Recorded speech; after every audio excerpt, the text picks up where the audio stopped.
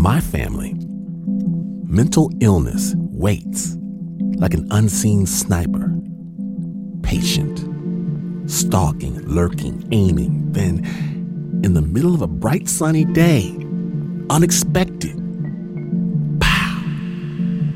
She pulls the trigger, taking another one of us down, pow! And you never know who's gonna get hit and who's gonna get the blowback.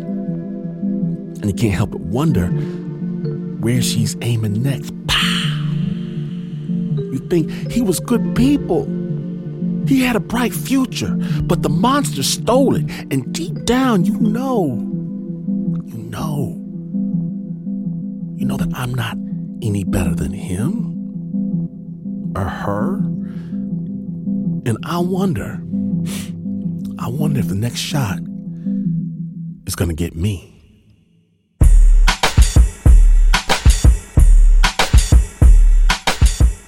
Today on Snap Judgment, Lucky. Amazing stories of people who make it through due to no fault of their own. My name is Glenn Washington, and it is always better to be lucky than to be smart when you're listening to Snap Judgment.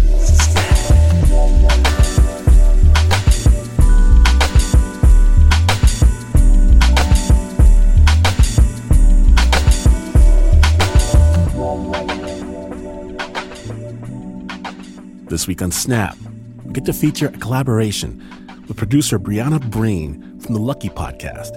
And Brianna brings us a story of one of Yugoslavia's top basketball players. Since I was 13 years old, I was this tall, 6'3", and fell in love with the game of basketball. I played first division in Yugoslavia. That's like WNBA here in America. Her name is Nana Rothbard. And in her country, she's widely regarded as one of the best players to step on the court. Coaches said that I was one of the most talented players the country ever had. I loved it so much I never wanted to leave. I played all the way until I found out that I was pregnant. And I remember that day we were warming up and I just couldn't feel right. It felt like somebody's pulling my legs down. I couldn't jump, and then that week I found out I was pregnant. So I didn't play, of course. I didn't play after that. Nada's story takes place in 1992, about 5 years after she left the league and opened her own law office. Now married and a mother of 2, she's focused on building a future with her family. But what Nada doesn't know is that the country she calls home is on the brink of collapse. My husband and I, my 2 little kids, 4.5 years old and 5.5 years old, we lived with my in-laws. We were sitting at the dinner table and we started hearing unusual noises outside of the window. I looked through the window. It was unbelievable amount of people walking from one side of the town towards downtown, hundreds of people yelling. It was scary. And suddenly I heard a gunshot in front of our balcony.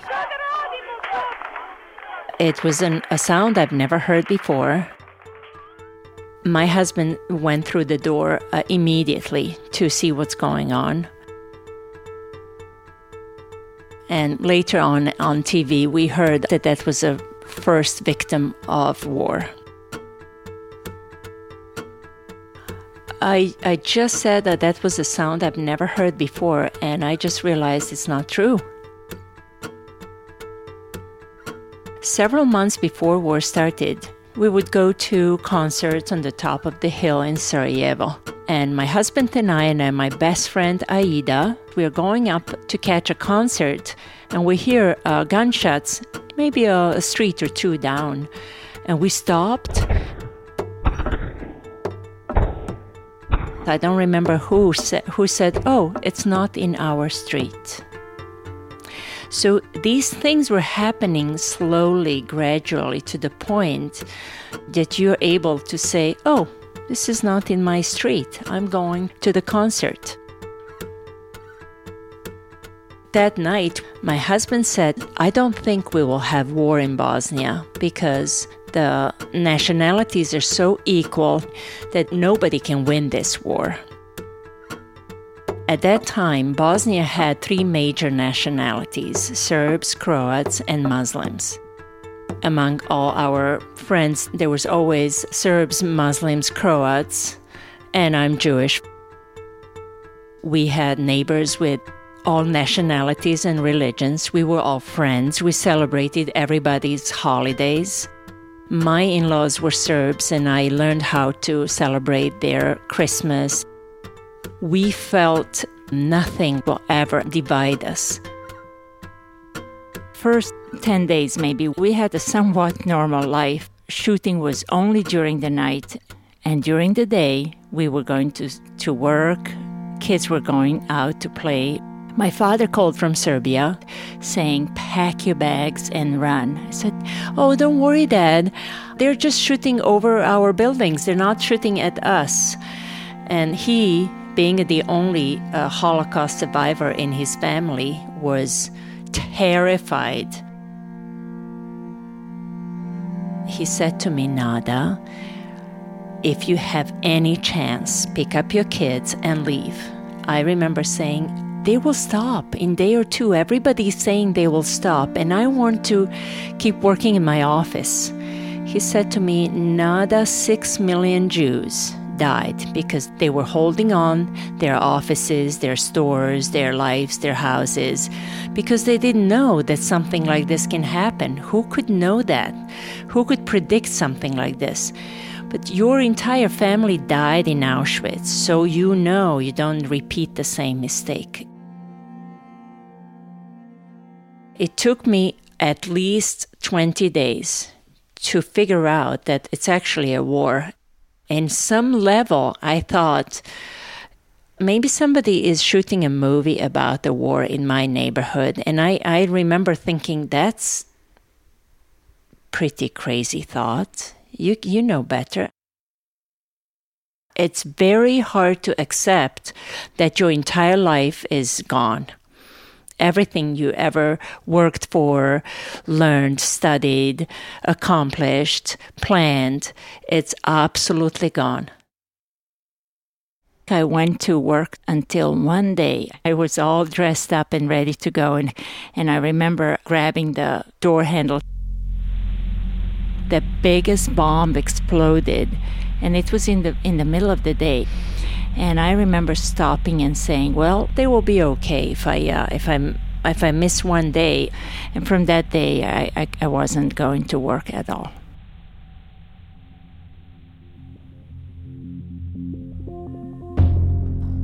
Sarajevo was divided by the river Miljacka. Miljacka was a beautiful river that had bridges to connect us. When war started, Miljacka divided the town in two. And I have never known before war that I lived in so-called Serbian part. So now I'm living in a Serbian side of the town. Mountains that are on my side are filled with Serbian tanks and soldiers. They're shooting across the river to the Muslim side of the town. Muslim side of the mountains are filled with their soldiers and tanks, and they're shooting across the river. And one of the first victims was a little 2 years old that was sleeping in a crib. She was a Muslim little girl living in a Serbian side of the town, so Muslims killed her, hoping to kill somebody who is a Serb. It's just a representation of absolute nonsense of what happened and how these wars are absolute tragedy. The Serbs put an announcement, if you are a male from this age to this age, maybe 16 to 68, something like that, you need to report to join the army. As soon as my husband saw this, he came home, gave me 5,000 Deutschmarks in cash. That was a huge amount of money for Yugoslavia at that time. And he says, I'm not going to join the army, I'm leaving. He didn't kiss the kids. He didn't hug and kiss me. He just left. I can just guess that it was too hard to say goodbye. I remember closing the door and saying, now it's up to me. I have two old parents here. I have two little kids here, and I need to keep this together. If I can remember correctly, it's maybe a few days. Just few days. Things started getting worse and worse and worse. Serbs surrounded every building and came with tanks and heavy ammunition. Some soldiers were holding these rockets on their shoulders, and when they shoot somewhere, that produces an amazing sound, and the whole building would shake many, many times. From the shaking, the building material would get all over the house in our hair and skin.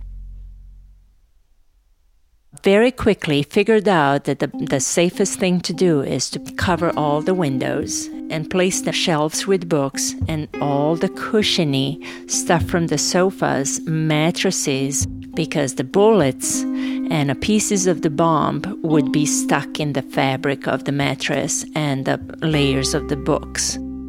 Every time when we hear sirens, we would go down in basement and stay there until we feel we are safe to come up. Of course, if the bomb explodes on top of our building, we would be all underneath. There was absolutely no safe place for us. The only thing we had as far as food is 100 kilos of sauerkraut, and we have probably a case of oil. Every single day, I cut sour cabbage and put a little olive oil as a salad and a little red paprika. Try eating this every day with absolutely nothing else. It's healthy, it's probiotic, but there's absolutely nothing in your stomach.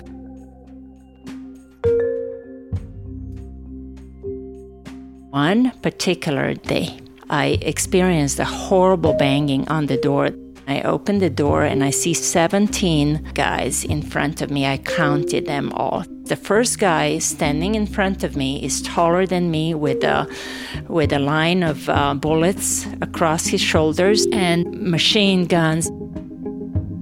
Start assessing the situation, and the guy says, "What's your name?"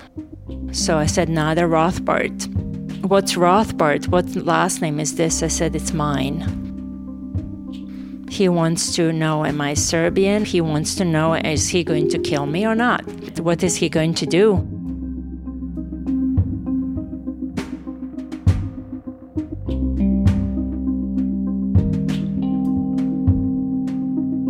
You're listening to Snap Judgment, the lucky episode. In just a moment, find out what Nada decides when her decision means everything. Stay tuned.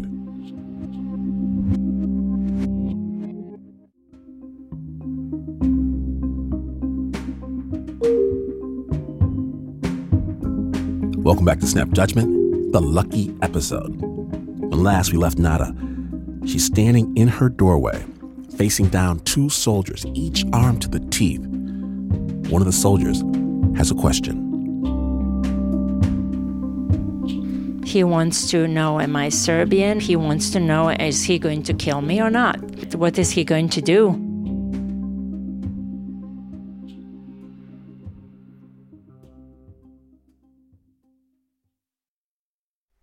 He wants to know, am I Serbian? He wants to know, is he going to kill me or not? What is he going to do? And I just found the kindest and the warmest voice, and I said, "Listen, gentlemen, we don't have anything here for you." He asked me immediately, "Where's your husband?" I said, "He's gone." So I opened the doors wide open, so I'm not hiding anything. And I said, "We have here my in-laws. They're old and sick in the bedroom. I have two little kids and me. There's nothing here, really." And I just stood there and looked straight into his eyes. I gave him respect, and I stood my ground.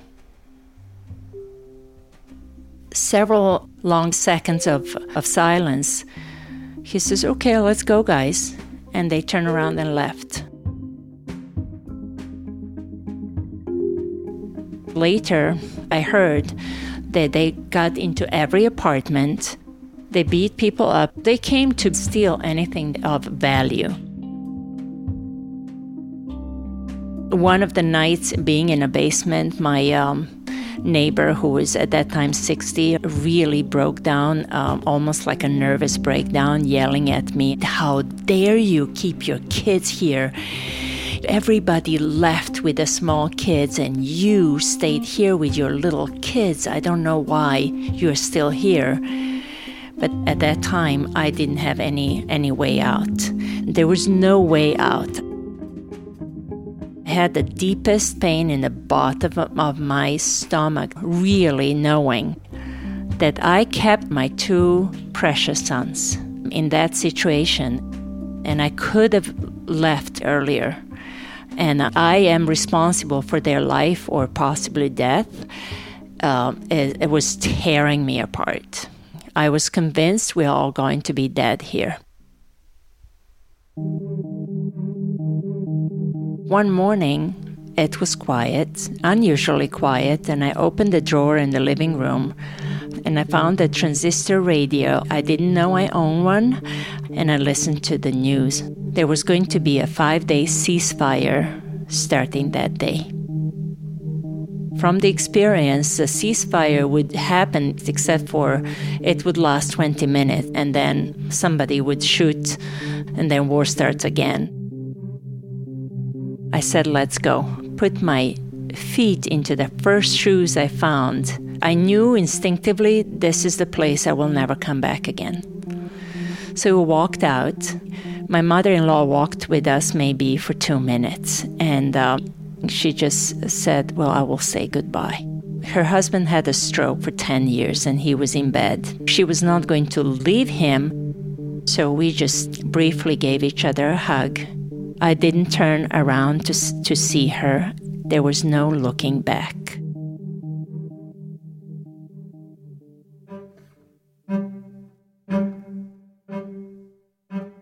This is Yugoslavia as my hand. In the middle of the hand is Sarajevo. On the right side, more towards the north, is Serbia, Novi Sad. We were going towards that direction, going to my hometown, when I saw a new formed barricade and around 50 to 60 women and kids. Kids crying and women yelling, I want to go. And so everybody heard on the radio there will be ceasefire and they're trying to go. So the army is stopping us and saying, who are you and where are you going?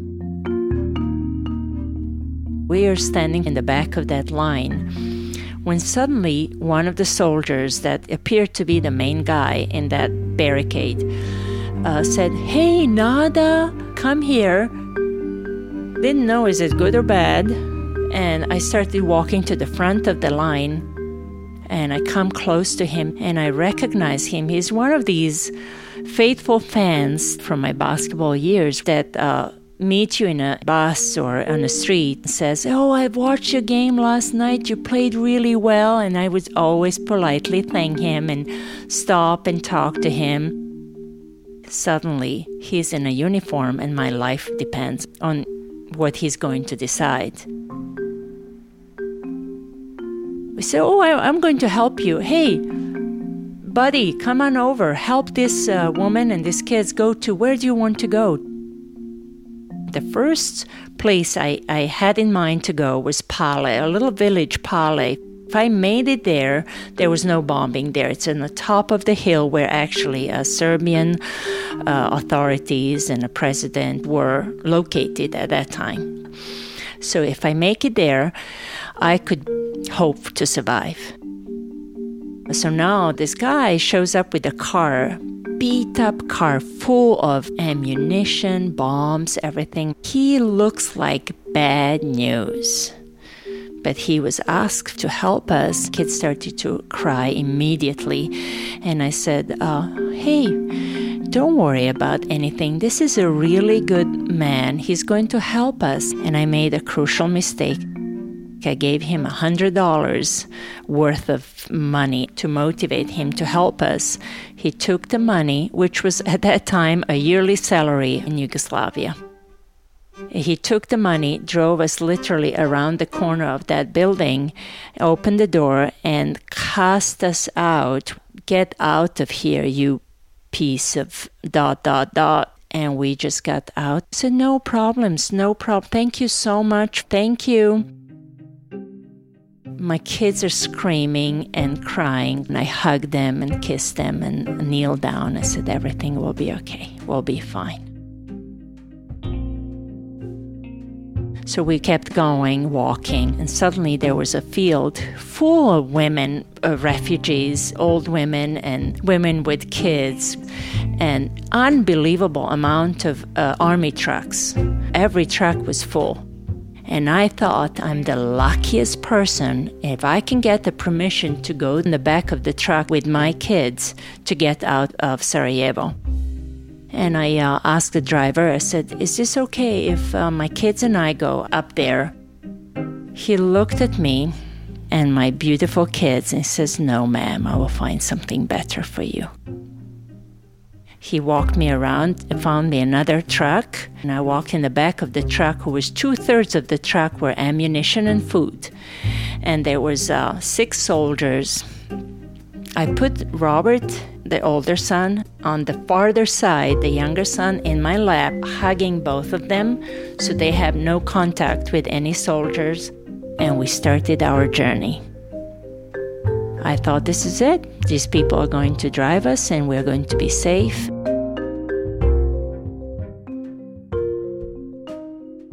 After around 15 minutes, interrogation started. They started asking my kids questions. What are your names? What is your religious holiday? So I'm Jewish and I never taught them any of our holidays. I grew up playing basketball and not too much in a religious world. They knew I was Jewish, but that was not on the top of their head. We celebrated their father's Serbian holidays. And they started telling them the right answers because they were Serbian soldiers. We celebrate Christmas, we celebrate this, we celebrate that. They said, what is your grandma's name? What is your grandfather's name? They just went through all the questions, and I knew for sure that if we were Croats or Muslims, they would kill us, and that would be the end of it. So one of the last questions is, what's your father's name? My father's name is Zoran Kajmakovic. And the soldier next to me says, oh, I know him. He's the best friend of my neighbor. He's a really good guy. I said, yes, he is. And from that moment, the energy relaxes. We arrived to Pale. It's a little village. I've never been at that village. And they said, ma'am, where do you want me to drop you off? I said, I have no idea. And they dropped me off in front of the police station, and they left. I looked around like a slow-motion camera, 360, several times. And I saw like 2 football fields far away. A man, half an inch tall, going away. Kind of something familiar. And I realized, oh my God, my husband has a cousin here, and I knew his name. His name was Misho. But how likely is that I see one guy in Pale and that's his cousin? I decided this must be Misho, and I started screaming his name 10, 15, 20 times, screaming. My yelling turned into a real screaming with tears, because if I stop, I have no other idea what to do. After maybe 20 times, the person turned around, started running towards me. And when he was close enough, he says, Nada, is it you? He took me to his home. Wow, clean house, hot shower, wonderful dinner that I couldn't eat. My kids ate the dinner, Wiener Schnitzel and chicken soup and all these wonderful things. I couldn't believe that we used to eat this kind of food. But Pale never had war, even though it's so close to Sarajevo. We went outside for a little bit to walk with kids in a little park that was very close. We let them swing in the swings. It was so surreal to me. The silence and my kids happy in the swings. We came home. She made some crepes with chocolate. The boys were loving it. They were just, oh my goodness, all chocolate was around their faces and they were so happy. So in my mind, I felt we made it, but I didn't say anything. I thought at that point that we saved our lives. I didn't know the war is happening all over Bosnia. I thought it's only in Sarajevo. And in my journey, I had to go further through the land of Bosnia to get to Serbia. Misha bought bus tickets for next day for 7 a.m. for us to go from Pale to Belgrade, capital of Serbia. I did manage to call my father from Pale and said we are getting into that bus. In the bus, there was only women and kids below the age of being recruited for the army. And we started our journey. That's usually 5 hours driving distance. I remember seeing villages bombed, whole village emptied. I saw killed big animals like cows and horses on the edge of the road. Throughout that journey, we were stopped by at least 13 very unusual group of men. Several of them had some kind of army uniform, some of them didn't. They would come in and ID every single one of us, and then they would leave. It would repeat over and over again. There was a grandma in front of me on the other side of the bus that was hiding a young teenager who would be in that age bracket to join the army. And every time somebody stopped the bus and these weird characters walked in, he would go underneath the seat and she would cover him with a blanket. And I have a feeling it was for a reason that he was right there where I was sitting. I would start talking to the guy and kind of distract him to take him away from this boy. I never talked to the grandma. I never talked to this boy. Bus was absolutely full of passengers. Nobody exchanged one word with each other. Several hours later, the bus stopped again, and there was a new border in between Bosnia and Serbia. There was no border in between our republics before. So a little man-made kiosk and a soldier. He says, you need to turn around, go back to Sarajevo because Serbia is not accepting refugees anymore. As soon as I heard that, I took my kids and I walked outside, and the soldier said, what are you doing, ma'am? I said, I'm not a refugee. I am from Novi Sad. I'm going home. I'm not a refugee. And they both says, ma'am, go back to the bus. So it's war, so you don't, I tried. I tried not to go back to Sarajevo, wouldn't you? Go back to hell? I would rather walk for days than go back to get killed.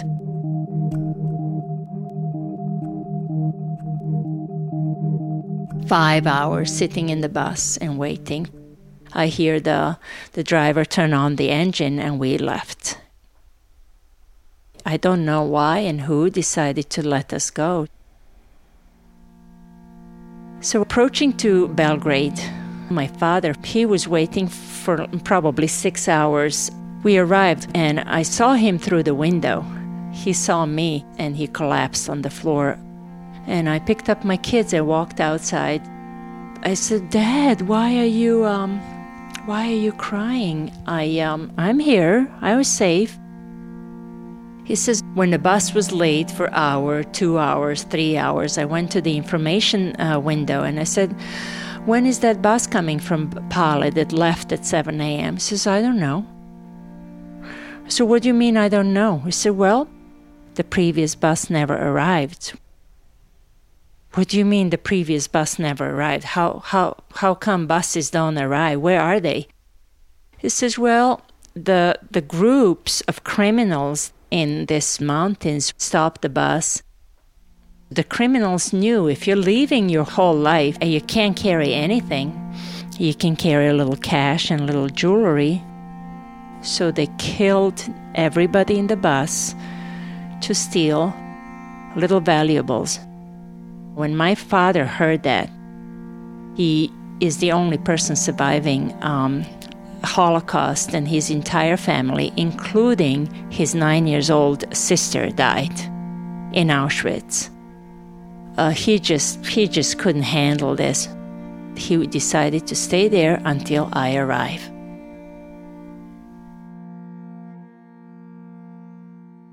Even now, I think about that. What did I do to deserve to be on that other bus? How lucky I was. I think about this often. We drove from Belgrade to Novi Sad. It's an hour and 15 minutes. Very soon we went to shower and to bed. My mom's and dad's apartment is very small, and we slept on the floor using the cushions from the sofa, and we would hug each other very close. And I noticed Ivan would climb underneath me in the middle of the night to feel safe. I wasn't able to sleep. I would go out to go for a walk, and my dad said, "Why are you going in the middle of the night? It's not safe." Of course it's safe. Nobody is shooting and bombing me. So of course I can go to walk and smell the air and be outside and listen how silence feels.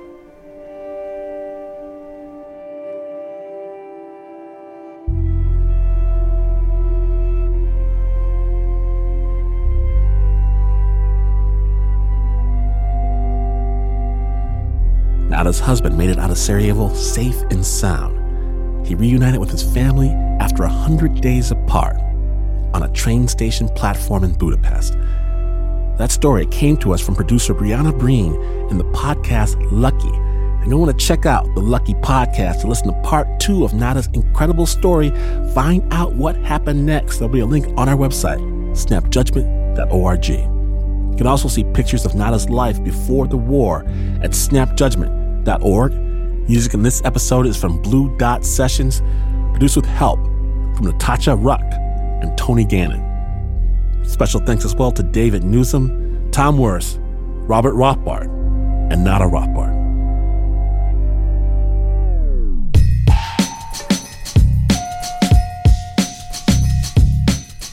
In just a moment, is being a little bit dead better than being a whole lot dead?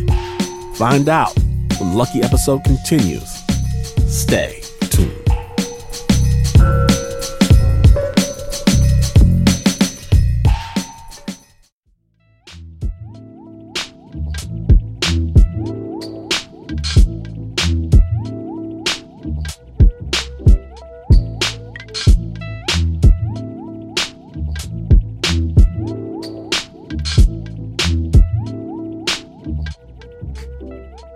From WNYC Studios, you're listening to Snap Judgment, the Lucky episode.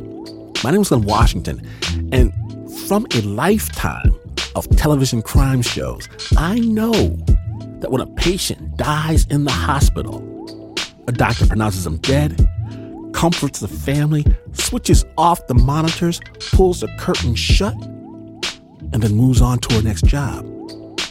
I know because I've seen the whole thing go down, but what happens to the patient's body afterward? Hospital administrator Galen Lazarson has the story live. How's that? Okay. So I'd like you to remember the first time that your pager went off. Where were you? How did you feel? What was the call? For me, it was 1:30 in the morning on a Wednesday, and I was dead asleep. And I jolted awake in my bed, and I grabbed the pager, and I started pushing buttons frantically, trying to read the message, and terrified that I would delete it. So every week, a hospital executive serves as the administrator on call, the AOC, responsible for managing any major operational issues or crises that come up. For the most part, the AOC pager doesn't go off that frequently. Most departments, IT, facilities, nursing, let's say, handle issues on their own or with some help from the on-site hospital supervisor. For an issue to get to the AOC, something's gone awry. This is the management equivalent of multi-system organ failure. So, as you'd expect, we debrief after every call to make sure that the issues don't repeat themselves. So, as a new fellow in hospital administration, the only thing I could be certain of when I answered a page was that it would be something I had never dealt with before. So, we're back to Wednesday at 1:30 a.m., and I return the page, and I say, "This is Galen Lasserson, first responder AOC. What seems to be the problem?" And then the hospital supervisor tells me the refrigerator's broken. I think, okay. I think that doesn't seem like such a big deal. Which refrigerator? And she tells me, the morgue. Lesson number 1, the morgue is a fridge, not a freezer. Now, they didn't cover this one in business school, so I start with a strategy that my friend Nicole swears got her through her intern year. I see. Now, what do you normally do when that happens?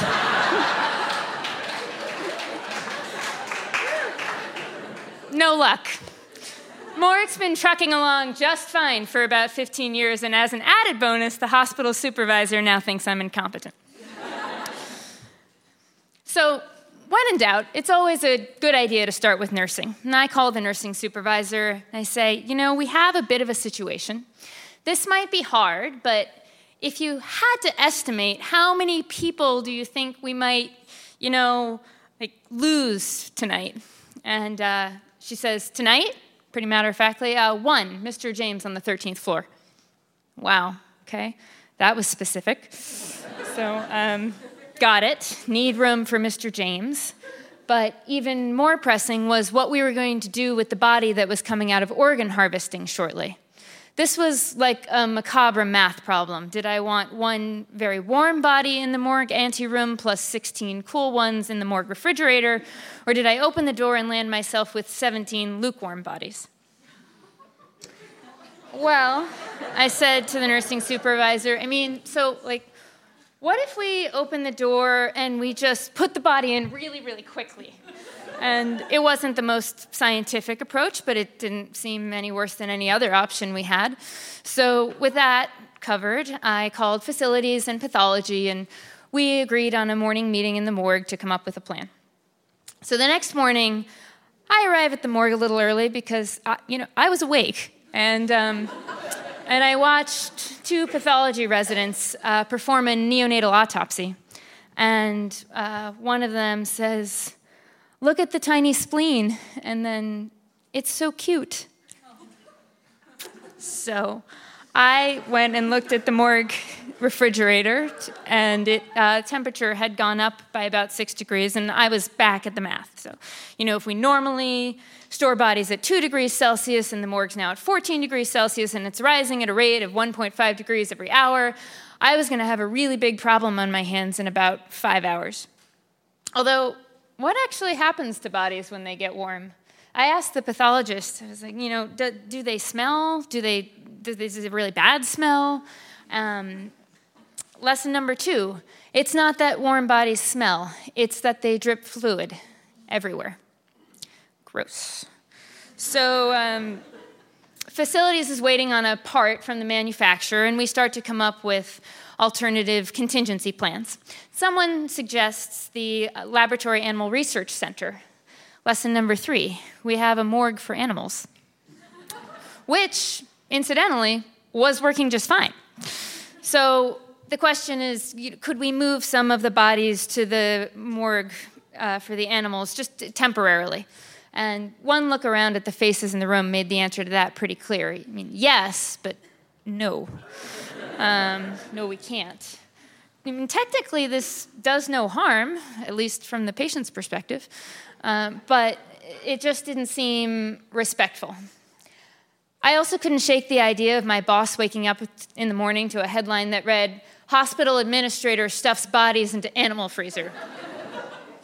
Stored next to pigs. So start to think, okay, is there another place that we could get rid of the bodies to? Is there another way to handle this? And for that, I had to seek out patient relations. Now, when a patient dies on a medical television show, which, of course, they almost never do, we see the physician inform the family of the death, and maybe we see the patient's family's reaction. I always wish we could stay with the family and see what happens next.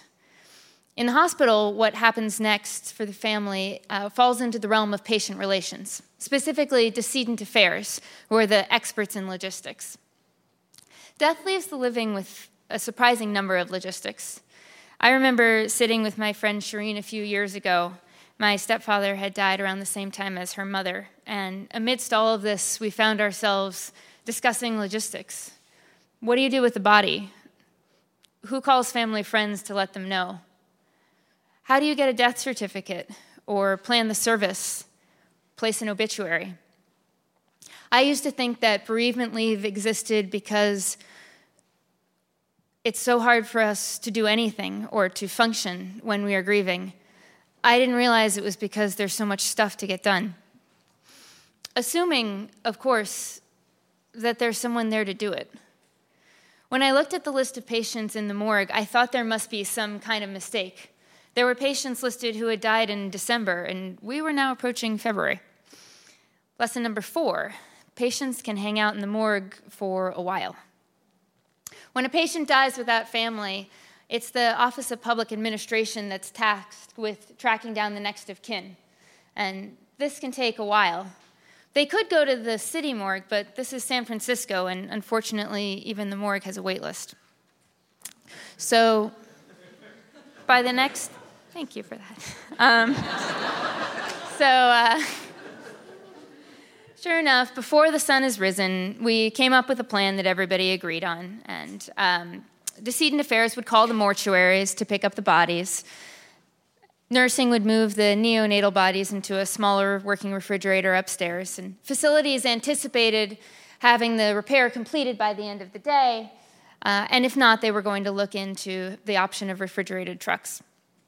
So I emerged from the morgue into a hallway full of staff in light blue scrubs doing pre-dawn yoga before the start of the morning shift. And there was something that made sense about that much vibrant, peaceful life on the other side of the wall from death. I watched them for a few minutes. Then I went upstairs to my boss's office to debrief him on the plan. That was when I learned lesson number 5. There's an AOC emergency manual, and it has a protocol titled morgue.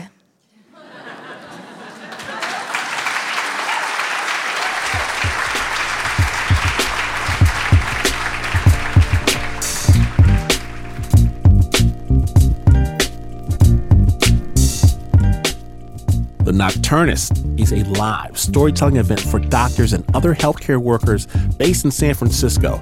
Its host and creator is Emily Silverman, MD. Its executive producer is Allie Block, MD. And its podcast producer is Marina Poole. Special thanks to Emily Shaw and Celine Ross. The Nocturnist has its own podcast. Check it out wherever you get your podcasts. We'll have a link at snapjudgment.org.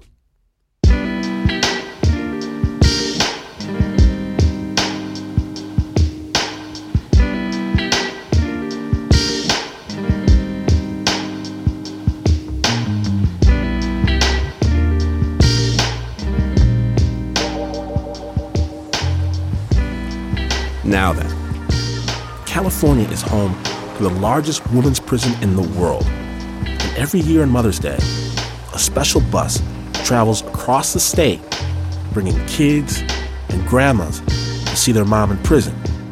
We're going to hop on that bus and walk into the visiting room. Wanda Cummings, and we're going to California Central Women's Facility in Chowchilla. I got Jericho Cummings, which is my grandson, going to see his mother, Cassandra. My name is Jericho and I'm 11. I'm going to see my mom. Just something that I feel like they need to do to keep in touch with their mom, because just like she tell me, don't ever let her boys forget her. And I'm like, no, I cannot do that, you know. Hello, my name is Pearl Gordon. I'm raising 3 great-grandchildren for my granddaughter. Well, hey, we've been doing it now for 12 years. We've been visiting her. So she hasn't missed out on their growing up. It's so hard on the family.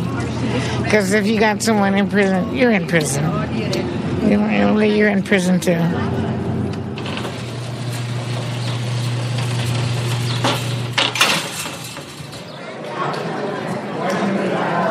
My name's Cassandra McGraw, and I'm visiting my family at CCWF. My sons and my mother-in-law. I'm in here for robbery, and I tell them don't do it. Don't do anything to break the law, because it's not worth losing your freedom.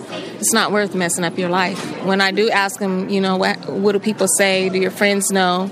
Their whole demeanor changes, and they're like, yeah, they know, and they're sad. It seems like our kids are the ones that's paying the price more than we are, and that's what hurts the most. Okay, my name is Jason Powell. I'm 12. I'm here visiting my mom. I've asked her many times what she did to get in here, and she's told me that she was with a man who had killed somebody, and she was there when it happened. My name is Keita. These are my kids and my grandma. I got a life sentence, so they ask me, when are you coming home? And I tell them, not for a long time. Let me see inside your ear. You gotta start cleaning inside your ears. I do. You do? I missed a couple days. Yeah, you. So cute.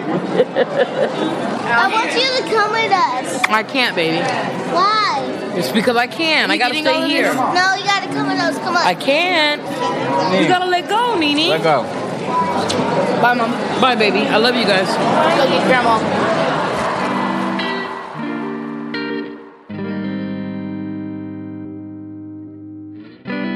That piece was produced by Anna Sussman and Julia DeWitt. Now, Glenn, that was an amazing show. I wonder where we could find more incredible Snap Judgment programming. Friends, have I got news for you. Stunning Snap Judgment episodes, including The Badlands, Fargo, Inside San Quentin with Ear Hustle, and the Senior Year Mixtape, where we follow behind a group of high school seniors for a full year and what we discover. Lord have mercy. All of this and more on the Snap Judgment podcast for free. Binge. If you dig it, leave a review of Snap Judgment on the iTunes. If you don't dig it, please leave a review for This American Life. I'm Ira Glass. Snap is produced by the team that always gets lucky, if you know what I mean. Everyone except for the Uber producer, Mr. Mark Ristich. Smooth talking Pat Mesiti-Miller. Anna Chamomile T. Sussman. Nancy Massage Lotion Lopez. Renzo Cinnamon Cloves Gorio. Satin Shayna Sheely. Liz Burlap Mack. Eliza Cotton Smith. Teo Wild Honey Ducat. Adiza Bird Songs Mixtape Egan. Leon Whipped Cream Morimoto. And Jasmine Aguilera likes ice with her cream. And yes, we're scouring the globe, searching for stories for the new season of Spook dropping late this summer. If you have a story of your long-term encounter with the supernatural, let us know. snapjudgment.org. And even though this is not the news, no way is this the news. In fact, you could hit every lottery number the announcer calls out for the big prize, only to realize you're looking at last week's ticket. You would still not be as far away from the news as this is. But This is WNYC.